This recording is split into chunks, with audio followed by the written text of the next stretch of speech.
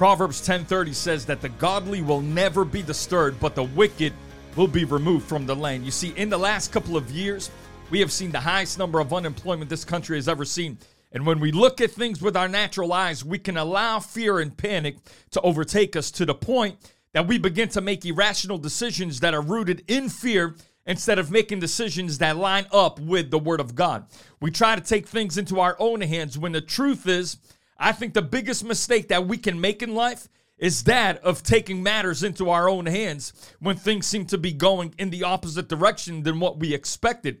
Now, it's interesting that in times like we are living in right now, everyone has their own opinions on how certain things should be done. We scroll through social media and we can easily become upset and discouraged at what we see happening in this nation. But friend, I want to encourage you with something that may not be so popular to the culture around us and may not even be popular with many that call themselves the church. But in the face of all that is happening today, let me encourage you, do not bow. Because once you bow and once you run, you will always bow and you will always run for the rest of your life. We look at a story in the book of Daniel. Shadrach, Meshach, and Abednego, they were given the opportunity to either bow or to be thrown into the fire. The ruling authorities of that time, they made it law. You either bow to the statue or you burn. But these young men had a greater law burning on the inside of them, and that was the law of God. They had made up their minds that you can do what you want to do, but we will never bow to your godless demands.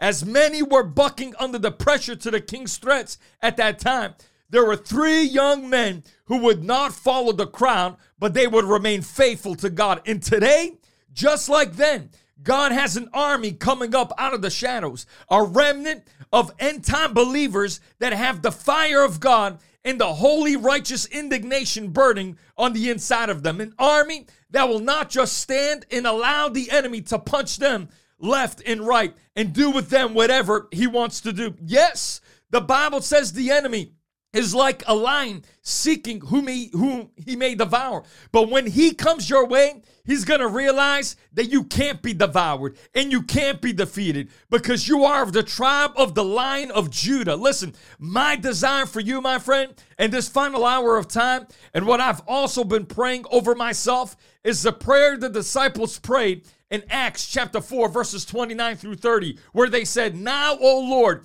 hear their threats and give us your servants great boldness in preaching your word. Stretch out your hand, Lord, with healing power, and may miraculous signs and wonders be done through the name of your holy servant Jesus." Listen, as things begin to ramp up in life, remember that the greater one lives on the inside of you. He's empowered you to go through the fire and to come out untouched. Today, I believe you are one of them. There is a remnant of believers on the earth that will not bow and will not run. And when you have done all that you have known to do, stand still and watch God keep you safe and remove those who would try to hinder the church and the message of Jesus Christ.